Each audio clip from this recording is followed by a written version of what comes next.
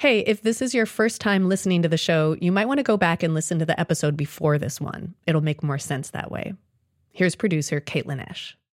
One misty morning, when I was visiting Wise County, Virginia, I went to see a source I'd been talking to for months. We met at a sawmill in the mountains.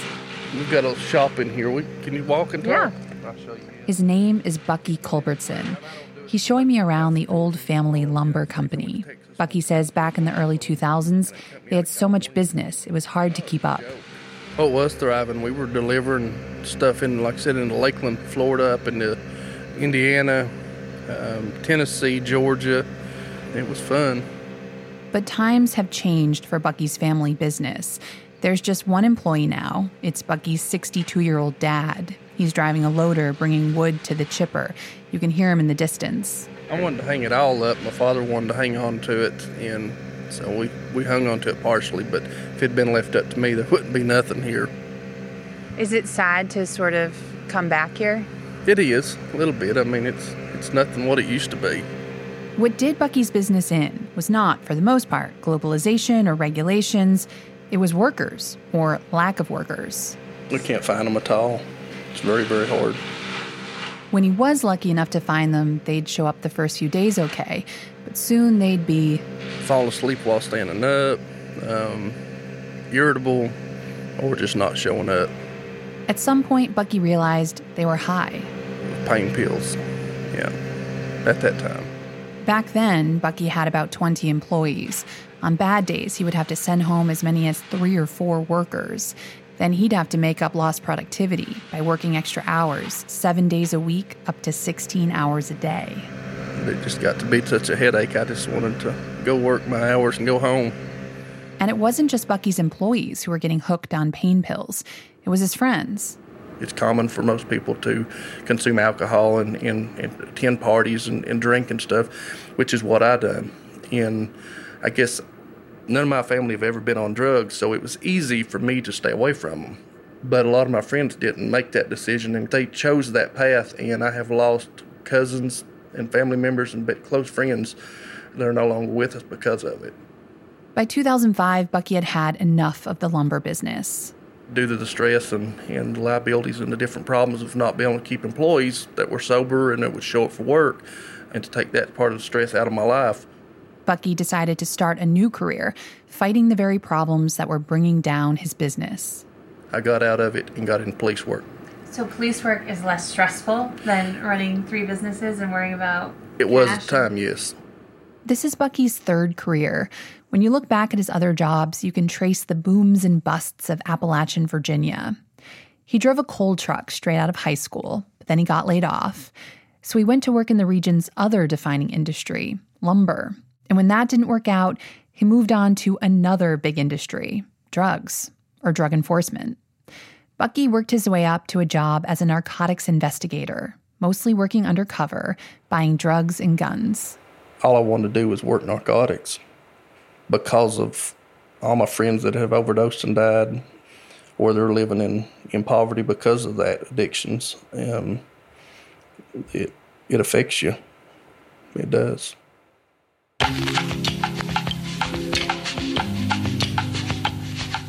Welcome back to The Uncertain Hour, where the things we fight the most about are the things we know the least about. I'm Chrissy Clark, senior correspondent for Marketplace's Wealth and Poverty Desk. This season, we're asking the question, how do drug epidemics end? We're returning to Wise County, Virginia, which is in a region that's considered to be ground zero of the opioid epidemic, and we're looking back to past epidemics for answers. A lot has changed since the crack epidemic of the 1980s. Back then, there was widespread agreement from both Democrats and Republicans that the laws needed to get tougher. Today, the opposite is true. Both sides have worked to roll back some of those same policies. But in many ways, we're still using the same tools to fight the opioid epidemic. Undercover officers are still making drug buys, and drug sellers and users are still filling prisons and jails. This approach has a lot of costs, both in terms of money and in terms of human costs. So our question, is it working? And if it isn't, what do you do instead? Our producer, Caitlin Esch, reported our stories from Wise County. Here's Caitlin again. And a warning, this episode does have a few swear words in it. Bucky's riding shotgun in a big black truck with tinted windows. We're driving. It's a little curvy 2-lane road. On these windy mountain roads. No guardrails. To the town of Appalachia in the Virginia coal fields. Used to, this town would be completely full of nothing but coal trucks going and coming. There are a lot fewer of those trucks now. There's a lot of crystal meth in here, in this area. It's funny because it just looks like a sleepy... It's not. They're just not awake yet. Bucky's wearing dark sunglasses and a hat. His facial hair is always changing. This day, he has a goatee. There are rumors about the lengths Bucky goes to maintain cover in a county of 40,000 people. According to some people, Bucky wears wigs, a charge he denies. It's really hard to work undercover in this area because so many people do learn about you, so you have to be careful and try to navigate through who may know you, who may not know you. We pass by a cluster of apartments where Bucky spent a recent night hanging out undercover, talking to residents, gathering information. Sitting there talking to them on the porch. It's quiet now, but that night was pretty raucous. In this place, they were screaming and throwing stuff off the balconies, people spinning out, driving up on the curb. I mean, it was crazy. There's some good people. Oh, yeah, there are a lot of good people that live here. That voice that piped up, that's Matt. He's driving. Matt doesn't talk much. Matt, what do you do? Same thing he does. Same thing. Yeah. That's about the longest response I got out of Matt. We passed by a doctor's office that was raided recently. This is the office here on the right. A small red brick building. Appalachian Medical Clinic. In the parking lot, an older man with a white beard is getting out of a car. There's a doctor now. He stops and looks at us as we pass by. Bucky shakes his head. Nice guy. The doctor is a longtime local. He was respected in the community till he was charged with more than 100 counts of prescription fraud, conspiracy, Medicaid fraud, and more. The bust of this doctor's office was one of several raids and closures that Bucky and his colleagues have spent months working on. In taking down a single clinic, Bucky says you can interrupt the supply for dozens, even hundreds of small-time dealers. But it comes with a downside. As sources for pain pills have dried up, other drugs, heroin or meth, move in to fill the void. Bucky couldn't talk about the clinic case or how it was built. It's making its way through the courts. But the way most drug cases are built in Wise County and across the country is through informants. 99% of the cases, you couldn't work without informants, period. The war on drugs has exploded the use of informants. How it works, Bucky catches a low-level dealer, someone selling a few prescription pain pills or a little bit of meth on the street, and tries to work his way up the chain to build cases against bigger dealers. If you're going to prosecute the devil, you got to go to hell to get the witnesses. That's just kind of the way we have to look at it. Some informants are paid, others are working off charges to avoid jail time. Bucky acknowledges informants lead a rough life. Yeah, a lot of them would wish maybe they had just went to jail because they're always having to look over their shoulder, and it disassociates them to where they usually can't buy or sell drugs anymore. People won't want them around. It's not uncommon for an informant to have to leave town once people start to figure out they're working for the cops. Bucky says working with informants can also be dangerous for the cops. Because they may entrap you and get you killed. They may get you ambushed.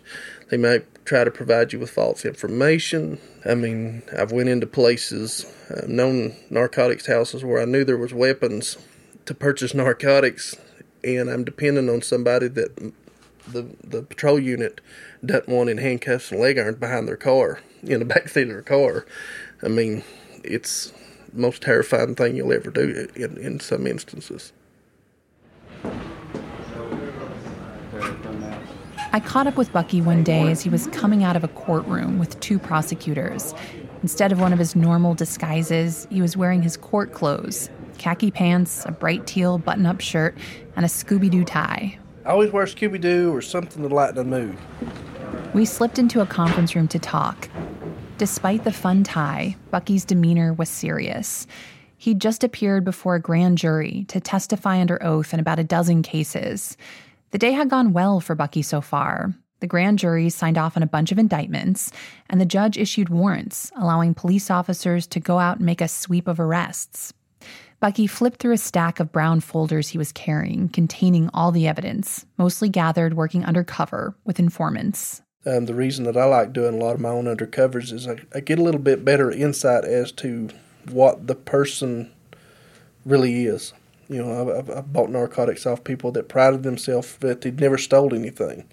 Yeah, I'm an addict, and I'm selling because I want to make my next pill or my next, gram or my next half a gram.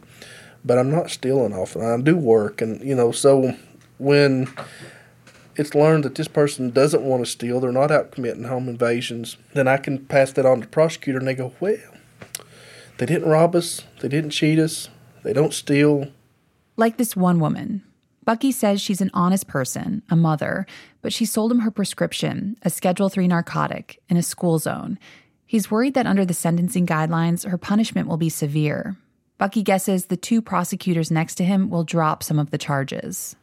They'll probably gnaw across the school zone in order to get her sentence down to where it's reasonable, to where we can all three sleep at night on a Schedule III. Null pros means not prosecute. Bucky believes some people should be treated with compassion. They got a good mother and father. They might be good for drug courts. If they're worth saving, try to save them. But he still thinks that the right place for a lot of drug offenders is jail. Most of the other folders hold cases against people who are caught selling meth or heroin, and Bucky is hoping they get long sentences. He pulls out another folder. This guy climbed in the back of my car, sold me heroin. I'd never met him before, and he had a gun in his waistband. This is a bad man. Over the years, one of the people Bucky and his colleagues have arrested and put in jail is Joey Ballard. He's the guy who managed to get sober after about 15 years using drugs, first pain pills, then methamphetamine. When I talked to him in the summer of 2017, he was doing really well. He was living with his mother in Johnson City, Tennessee, working 2 jobs, driving his new used car. He had a girlfriend, and he was looking for an apartment of his own. Things were looking up. Joey said then that he never wanted to go back to Wise County. I hope that I never have to go back over there for anything, to be honest, because I know that I'm going to run into somebody that I know. And if I'm by myself and I've got money in my pocket, I'm afraid that I might go and try to do something, but it gets easier. It does. It really does. I lost touch with Joey for a while. He stopped answering my messages. I finally saw him again almost a year exactly after we first sat in that park in Tennessee. And when I saw him, he was in Wise County at the courthouse. He looked different. He was skinnier, his clothes were baggy, his face was gaunt.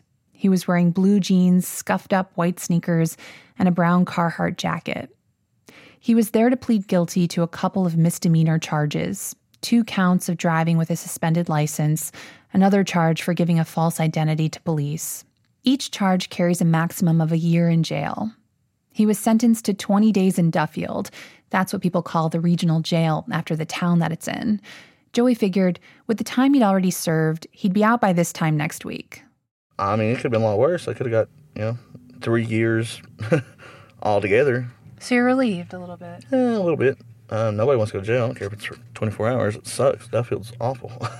Awful, awful, awful place to be. So you've been there before? Oh, yeah. We talked in my rental car in the parking lot of the courthouse. It was mid-March and snow was falling outside. Well, last time I talked to you, you were doing really well. Yep, I was. And unfortunately, that didn't last. Can I ask what happened? Just... you're a drug addict once, you're a drug addict always. It's just hard to get away from it, I guess. Joey went back to Wise to see some old friends, plus a woman he knew was having a baby. He thought he might be the father, and he wanted to talk to her. It was supposed to be just for the weekend.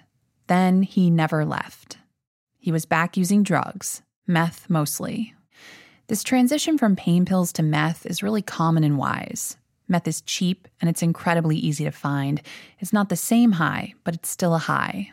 with meth, it doesn't give you like a euphoric high like anything else. It makes you, it's like if you go out to drink with your friends, it puts you in that kind of cheerful mood, that talkative kind of attitude, where everything's not so bad. Kind of puts everything on the back burner, so to speak. And that's kind of what this does for a lot of people. Does it do it for you? Yeah, a lot. And that's the problem. Like, it takes you so far away from reality, day in and day out, that you don't even realize, 6 months has passed.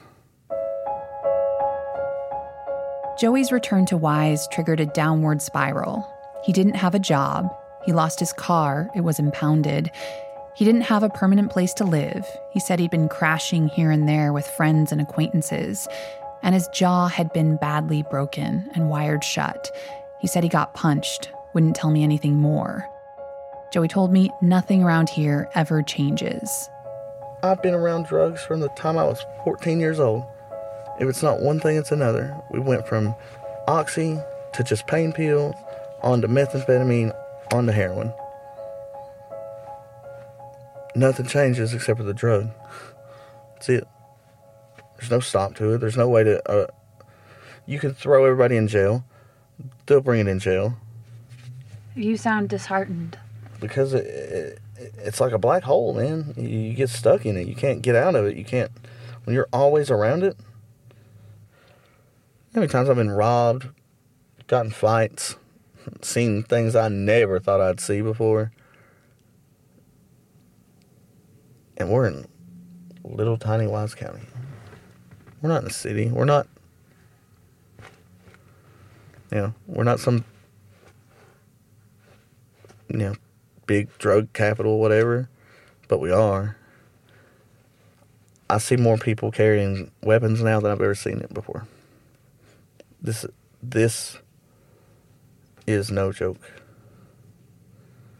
I don't think the cops know it. I don't think society knows it. I have been in a vehicle that's been shot at. I've been in vehicles that shot at people. Here? Yeah. And you don't see it because we're out in the country.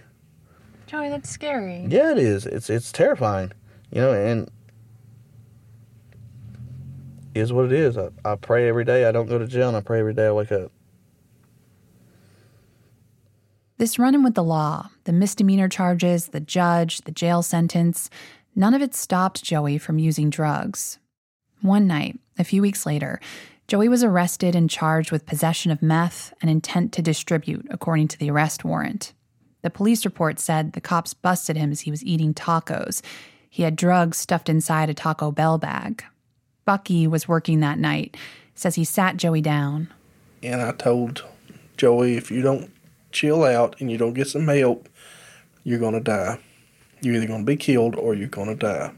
How was that received? I know it. That's what he said. So, what do you do? A few days later, on the morning of his 35th birthday, Joey woke up in jail, detoxing off of meth. I'd been checking the inmate list at the local jail. When I saw he'd been booked, I left him a message, and he called me back. A collect call from an inmate at Duffield Regional Jail Facility. I accepted the charges. So I've got my recorder on, okay? All right, so how are you? I'm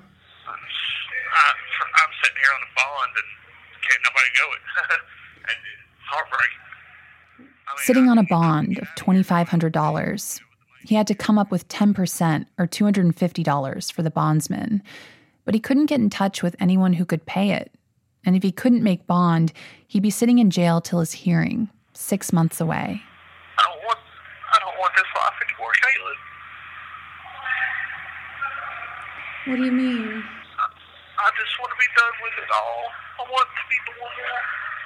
I was doing so good and I fucked it all up.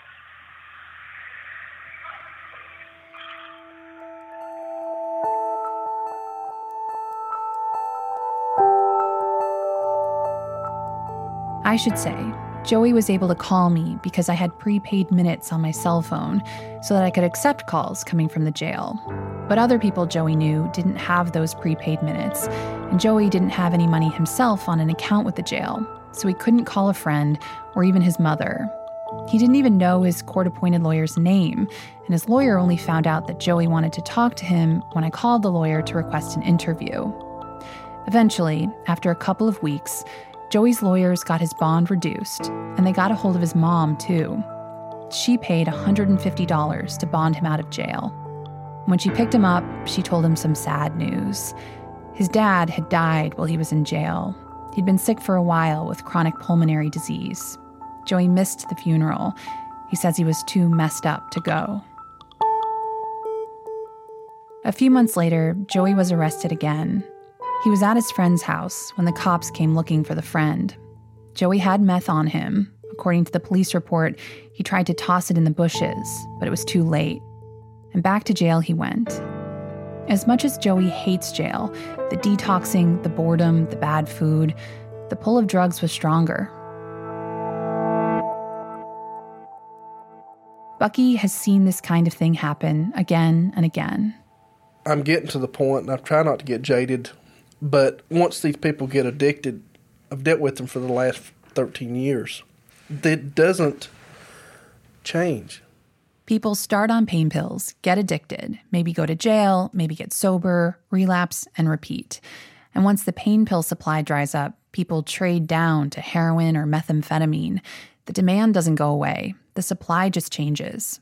Bucky told me about this one day when he was sitting with prosecutor Chuck Slemp at the courthourse.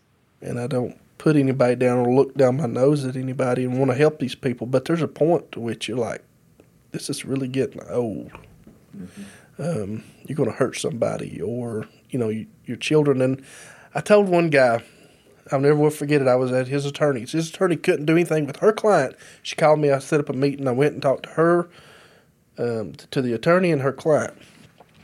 And he said, well, putting me in jail for 5 years ain't going to rehabilitate me. And I said, listen, pal, we don't care about rehabilitating you at this point. The neighbors have got to have some relief. And he was like, well, darn. But that's kind of where we get at it is, I don't care if it helps you. I don't care if it benefits you. I've got to have some relief. Your neighbor's got to have some relief, and your grandmother's got to have some relief because she's tired of buying you baloney. Quit. Mm-hmm. And that's when I try to put them in jail. When I'm done with them. Screw you. Go to jail. We're done. We're done. Yeah. We're tired. But sending all those people to jail creates problems of its own. That's coming up after the break.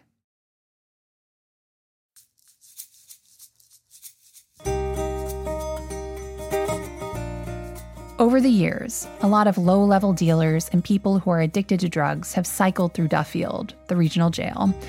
Duffield houses inmates from 3 counties, including Wise. Until a few years ago, Brian Caldwell worked as a guard there. When I first started, we had a little over 200 inmates there, and then within my 10 years there, we were up to 700 or almost 800. And it just every day it seemed like you got more and more in. There was a lot more coming in than there ever was going out. We submitted a public records request to get the numbers. In the 14 years since the jail was built in 2005, the average daily population of inmates more than doubled, even as the region's overall population has declined. The average daily jail population peaked a few years ago at around 700 inmates, and then declined slightly. At times, space was so tight, the guards would run out of cells. Inmates would sleep on the floor in the booking room. Guards would pass out portable beds. What we called them boats, and it was just a plastic thing that kept them off the floor, and we had people in the floors because we didn't have anywhere else to put them. And sometimes there were maybe 50 or so that were just out laying in the floor because we had nowhere else to put them. They were locking up so many people, an expansion to the jail was built in 2015. Working at the jail, Brian would see some familiar faces. He still remembers his first day on the job, running into at least a dozen former classmates. Kind of almost like a high school reunion. It's people I hadn't seen in several years, and it's like you walk through a pod and, there may be upwards of 100 inmates in there, And you walk through and you're like, wow, I know that person. Like, and they're like, hey, how you been and all this stuff. It's kind of awkward at first. It's a big step from being friends to then you become that authority figure where you have to enforce the rules.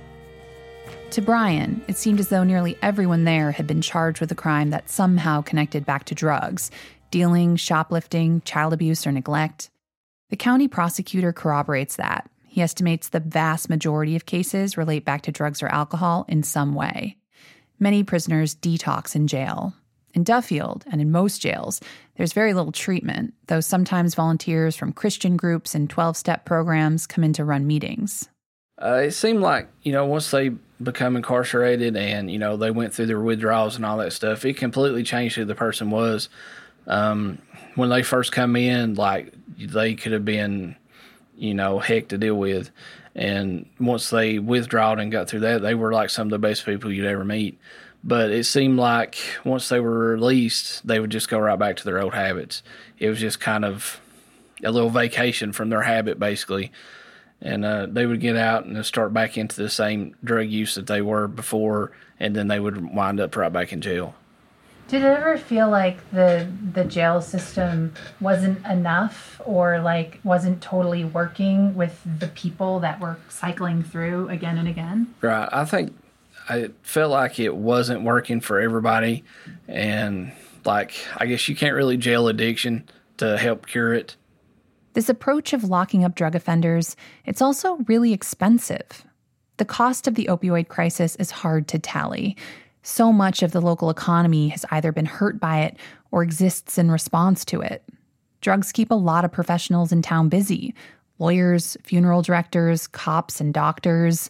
But it's a drain on the workforce and on the taxpayer. In the past decade or so, the amount of money that Wise spends on the jail has nearly tripled. Now it's $3 million a year, according to David Cox, who was the county finance administrator when I talked to him. Which is a huge part of our $50 million budget. In fact, a lot of the county's spending relates back to the opioid crisis in some way. $3 million to regional jail. Another approximately $3 million goes to law enforcement, common attorney, and costs related to that. Social services, $1.4 million. Then there's the cost of running the courts, courthouse security, and a little bit of money goes to the Department of Public Health, about $500,000. All this money adds up. As costs are rising, the number of taxpayers is falling because the population is declining. So is its defining industry, coal. The amount of money the coal industry pays the county has plummeted to 1/10 of what it was a decade ago. Schools have been closed and consolidated, property taxes raised. All of this has led the county to start considering new ways to cut costs and save money. Inmate costs right now, I think in the budget, is $30 a day. So if we can keep one person out of jail that's nonviolent, it's not a threat to society, we can actually save large dollars over time. This point is not lost on Chuck Slemp. He's the Commonwealth's attorney, or the county's elected prosecutor. It's Chuck's job to prosecute drug offenders, but even he acknowledges, for too long the county has had just two main tools for dealing with the drug crisis. Probation or jail. That's all we've got. The first time Chuck ran for office in 2015, he was just 32 years old, ambitious, energetic, and young, a Republican in a conservative county. He went door to door. I knocked on over 10,000 doors across the county to try to talk to as many people as I could while I was running for this office. He asked for their votes, and he listened to what they had to say. Almost every single person said one of two things. It all came back to drugs, and it all came back to, you got to do something about those bad doctors, and I can't believe that they locked up Uncle Johnny. Uncle Johnny was a good guy. He needed help, not jail. Which led Chuck to realize, maybe we're locking up too many people. We can't prosecute our way out of that crisis. We can't prosecute our way out of this problem. We can't arrest our way out of the problem or the crisis. So Chuck came up with an idea for a new program. It's based on a similar program, one county over. Is a little thinking outside the box for, a law and order, crime and punishment kind of guy. It's an alternative to jail. Rather than sitting in Duffield, costing the taxpayers $30 a day while they watch TV, eat Twinkies, and gain even more criminal contacts. Let's put them to work. He calls it Wise Works. Under Chuck's new program, some low-level nonviolent felons work off their convictions instead of going to jail. We are at a point in time that just locking up an offender, particularly a drug offender, is not going to work. Individuals who are, what's the word I'm looking for? Who are redeemable, maybe, we have a responsibility to try to find a way to make the criminal justice system make our community better. If you drive through Wise County, you can see Wise Works in action. People are out fixing the public pool, cleaning the river, even working the front desk at the community college library. Wamper Library, this is Jessie. How can I help you? That's Jessie, or Jessica Schuler. That name might sound familiar. She's the woman we met last episode when she was standing before a judge facing 10 years or more in prison for forging checks, grand larceny, and prescription fraud. I caught up with her 5 months after she appeared in that courtroom. Remembering that day, Jessica visibly shudders. She says when she found out there was a warrant out for her arrest, her whole life changed. She had to find a lawyer, turn herself in. I was a wreck the whole time. I've never been in trouble. And the not knowing, he could not guarantee me that I would just go in and come right back out, that they would give me the bond or anything. I had no idea. And my son at the time was not even a year old. He was 8 months old. And I'm sitting here thinking, am I going to miss his first steps? Am I going to miss him walking? But I knew I had to do it. Because if I didn't, it would hang over me, and I'd miss a whole lot more of his stuff if I didn't take care of it. In the end, she didn't miss her son's first steps. She took a plea deal. Instead of prison, she was sentenced to 1,440 hours of work, without pay, at the library. Jessica says what landed her in this situation was pain pills. She started taking them after she graduated from high school, mostly OxyContin. And so that's how it started for me. And then it just took off from there. And, at first you think, I have more of a willpower. This will just kind of be like a weekend thing. And it doesn't. It never ends up that way. Jessica was hooked on pain pills for about 5 years, till she was in her mid-20s, when she finally left Wise and got into treatment. Even though she hasn't taken a pain pill in 5 years, she still has nightmares about relapsing. I wake up in a panic, because, it stays with you. Even after this long, but I wake up panic. And just things that I did while doing drugs, I'm still so, I feel awful for the things I've done. I was not raised that way. That's not who I am, but that's who I was while on the drugs. And, they took a hold. Jessica worked off her sentence in the library. It took her about 9 months to finish. She graduated in June of 2018.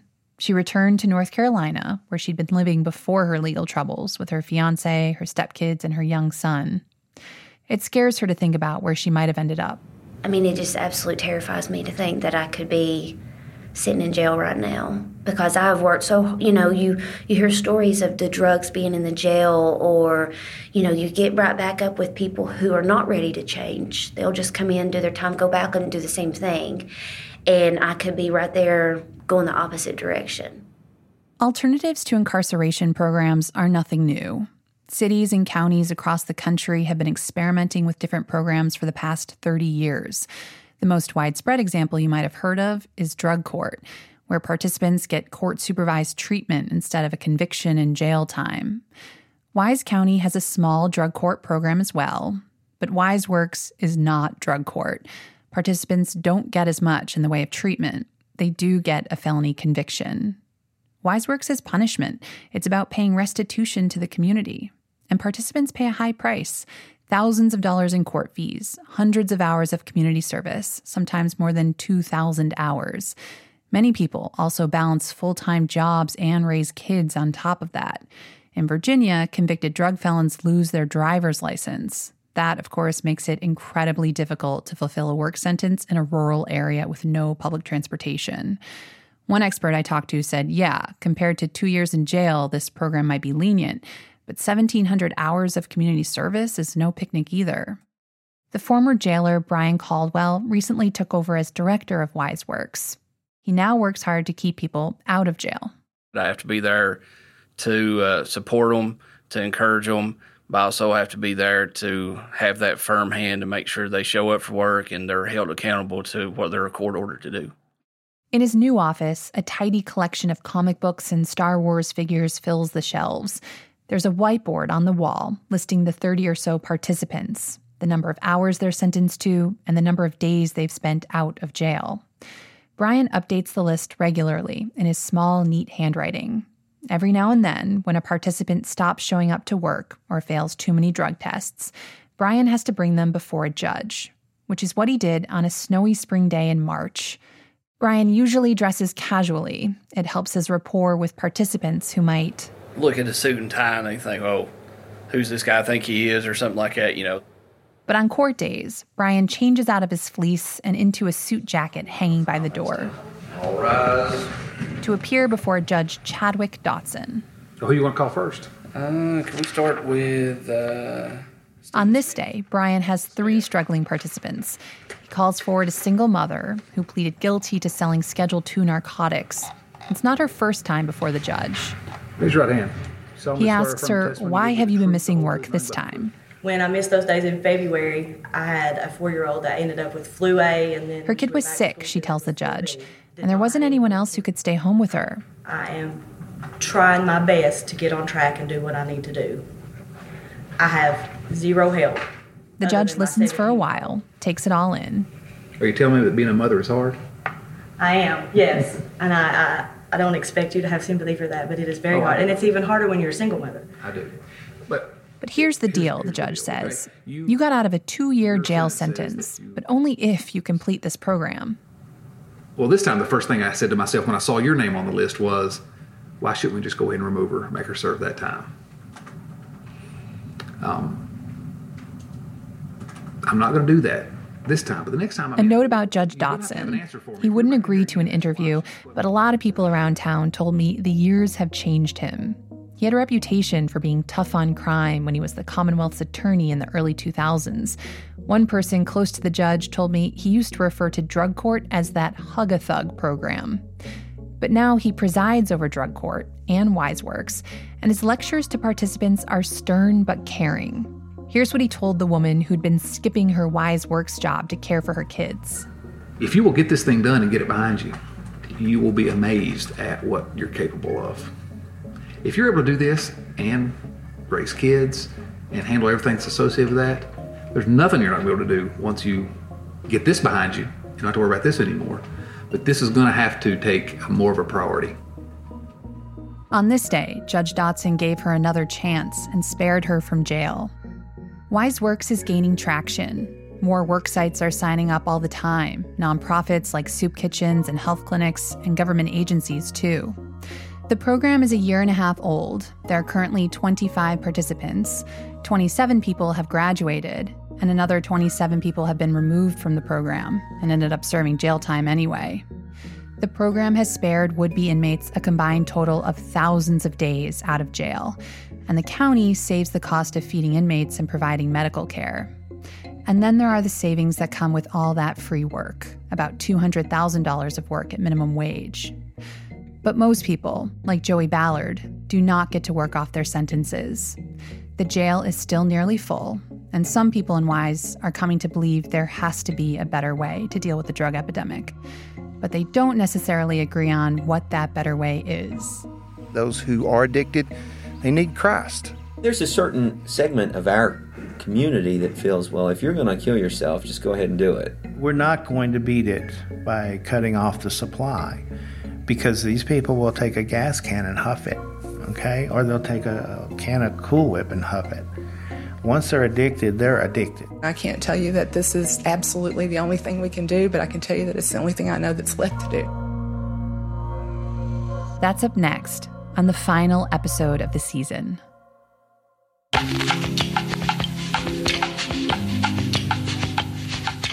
This episode of The Uncertain Hour was reported by Caitlin Esch. The Uncertain Hour is produced by me, Chrissy Clark, and Caitlin Esch, along with associate producer Peter Balanon-Rosen, production assistant Annie Reese, and digital producer Tony Wagner. Ben Heathcote is our video producer. Mixing and sound design by Jake Gorski. Additional production help from Lyra Smith. Our podcast is edited by Catherine Winter. Satara Nieves is the executive director of On Demand at Marketplace. Deborah Clark is the senior vice president and general manager. Special thanks to Nancy Fargali, Tommy Andres, and Betsy Streisand. You can see photos of Wise on our website, marketplace.org, or on Instagram and Facebook. We also produced a video introducing you to Wise and the people who live there. It's on our YouTube channel. We're Marketplace APM on all those platforms.